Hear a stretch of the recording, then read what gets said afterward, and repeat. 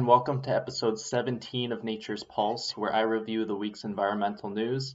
This is for the episode of January 4th, 2021. I'm coming from you live in the quarantine headquarters at Glasgow. So I did make the trip over here from Canada, and I'm still a little disoriented, to be honest. So forgive me for maybe some lapse in my proper English, and also I have a bit of a red nose from wearing the mask for so long, and I haven't slept quite properly. But nonetheless, we'll keep going and get started. So let's begin this week's episode. Start with some somber news, and it's just frustrating after a certain point because I've really been paying attention to it this past year as I've been monitoring environmental news through the Facebook group, the LinkedIn group, and then this show, just keeping abreast of the news. I've seen how many environmental professionals are killed weekly, and here we lost a great leader in the end of December, and he didn't quite make it to 2021. So this is Felix Vasquez of Honduras. He fought for many years for the Lenca people. He was 60 years old, and he was tragically shot and killed in front of his family. This follows some advocating he was doing for environmental protection against a project. So this happens all too often.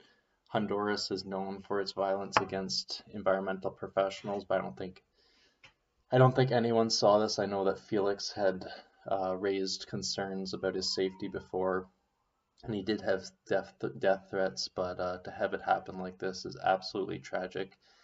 They did not kill any of his family, thank God, but that this is a huge loss for the environmental industry, and it just emphasizes the need for all of us to stick together, support each other, and create a global network to try to prevent these type of disasters from happening. But ultimately, we need resources. So I send my prayers out to the Valkes family, and we are not going to stop. I think we need to put that much extra monitoring and microscope on Honduras with the loss of Felix. So next we'll look at some much more optimistic news. South Korea has had a breakthrough in fusion energy technology. So for those of you who are not aware, fusion energy will essentially be an unlimited supply of energy. It is done by creating massive explosions that are essentially mimicking what happens within the inside of stars, and it's done within these nuclear fusion reactors. But the technology has been developing and it's not quite there. Many people have thought it's impossible, but there has been a significant amount of research and development going into this. And if I was the leader of a country, I would be putting all of my chips in this energy source potential, because it will change everything for humanity, including how humans interact with the environment. So if we can think of what unlimited supply of renewable energy would be for our species, well, it would definitely make space travel much easier. It would give us the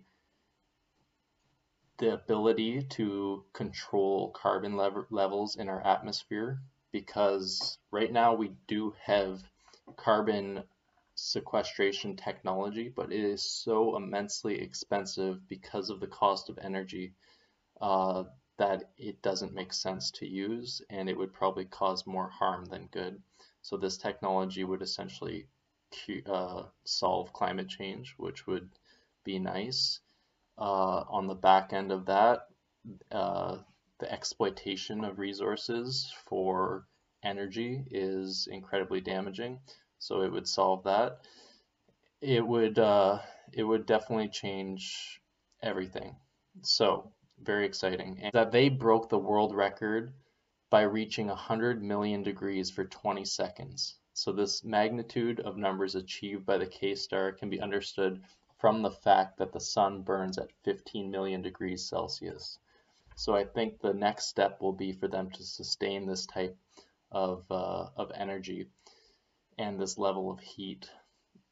It's no joke though, and this is much of the concern with this technology, when you're playing around with creating suns, mini suns on the planet, there's a high risk for something to go wrong. But the high risk, high reward definitely applies here. So I congratulate South Korea, and if they crack this code, they are going to be the leading, most richest country in the world, and humanity will be able to thank them for that. So another achievement that I reached this week is I finished a 25-part lecture on human behavior by the brilliant Robert Sapolsky. Each lecture was some 2.5 hours long, and this is not the first time I've come across Robert Sapolsky. I also read his memoir, which is titled A Primate's Memoir, and it's absolutely fascinating. That's when I got hooked. I came across the book accidentally. It was just a recommendation in my audiobooks app when I typed in nature. And since then, I've just been going down an absolute wormhole with his work, because the memoirs just made me think, like, who is this guy? It's amazing. So I did want to just read the review that I posted on my social media, just to give you guys an insight on how profound I found these lectures. So here is my review. I said, I just finished Robert Sapolsky of Stanford University's 25 lectures on human behavior, almost 50 hours, shocked face emoji. I became fascinated with Robert after listening to the audiobook version of his memoir titled A Primate's Memoir. His adventures in East Africa and the discoveries he made about the bamboos research in his early years are incredible. You can see my full review here. And for anyone who's listening, if you just go to the Environmental Professionals Facebook group, which is a public group, you go to the search bar and you type in A Primate's Memoir, you'll find the link to my review there. It's also another window into how profound I found that piece. Continuing reading my review of the lectures. As I review on the human behavior lectures, as I reflect on the human behavior lectures, I'm struck by the relevance that almost all fields of study have on the environmental field.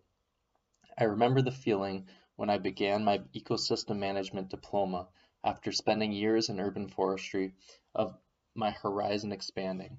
Trees were just one metric of an entire universe of interacting abiotic and biotic factors. And to effectively manage trees, you must understand the interacting components on the landscape. This is one of the treasures for us in the environmental field, endless learning and discovery. We all know we will never know every beetle species or every evolutionary adaptation, but we are rewarded with consistent epiphanies of understanding. Engineering, sociology, physics, psychology, mathematics, everything is relevant to how we manage natural resources and the natural environment. In these lectures, Roberts revealed a sliver more of how we interact with the world and how our behavior resembles and doesn't resemble other species. In many ways, this type of knowledge only complicates our perception of what it meant to be human and leads researchers down a fractal infinity of hypotheses and discoveries. All I know is that the more I learn about how the universe operates, the more I feel exactly where I'm supposed to be, on this ancient planet that gave birth to my family species and all my other species relatives. And I quote by John Haldane, "The universe is not only queerer than we imagined, but queerer than we can imagine."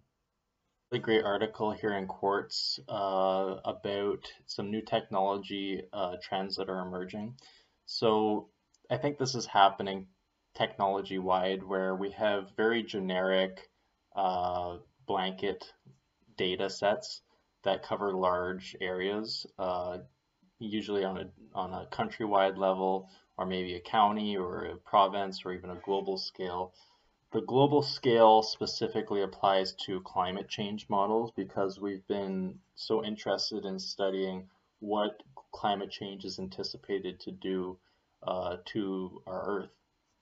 But new technology trends are looking at what is the climate going to look like in individual cities into the future.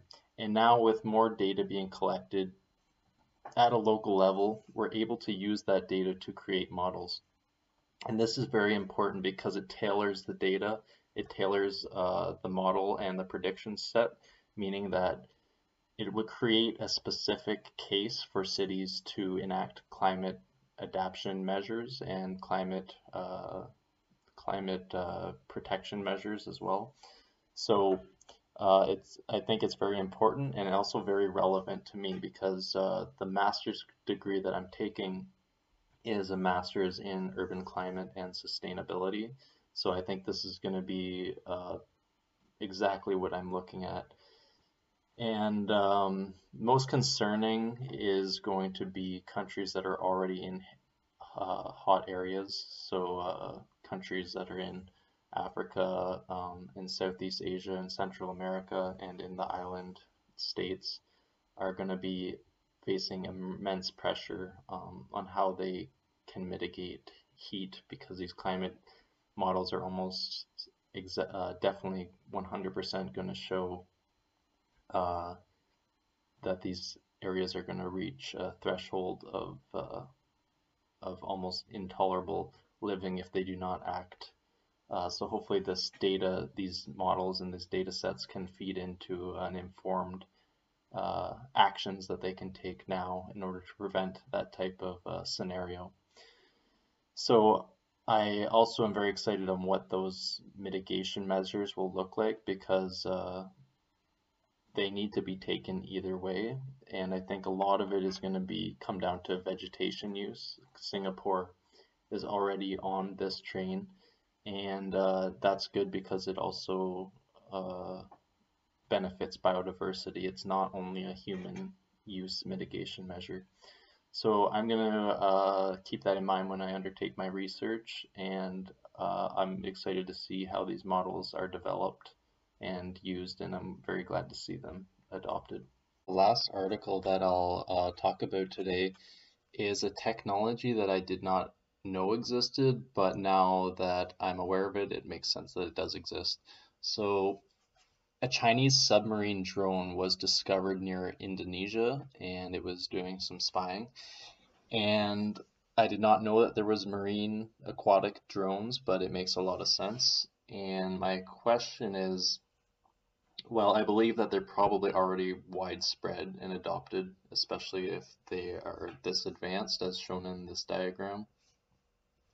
But my question is, what is the impact of widespread use of aquatic drones going to be on marine life? Because you can imagine these would be quite frightening for many species to come across, and just one more stressor and polluter in our oceans. So we need to think about that, and I think that there needs to be some sort of investigation into what the impact would be on marine ecology. Right, so before I wrap up for this week's episode, I'll just tell you a little bit about my travels here, because it's quite the time to be traveling during the pandemic.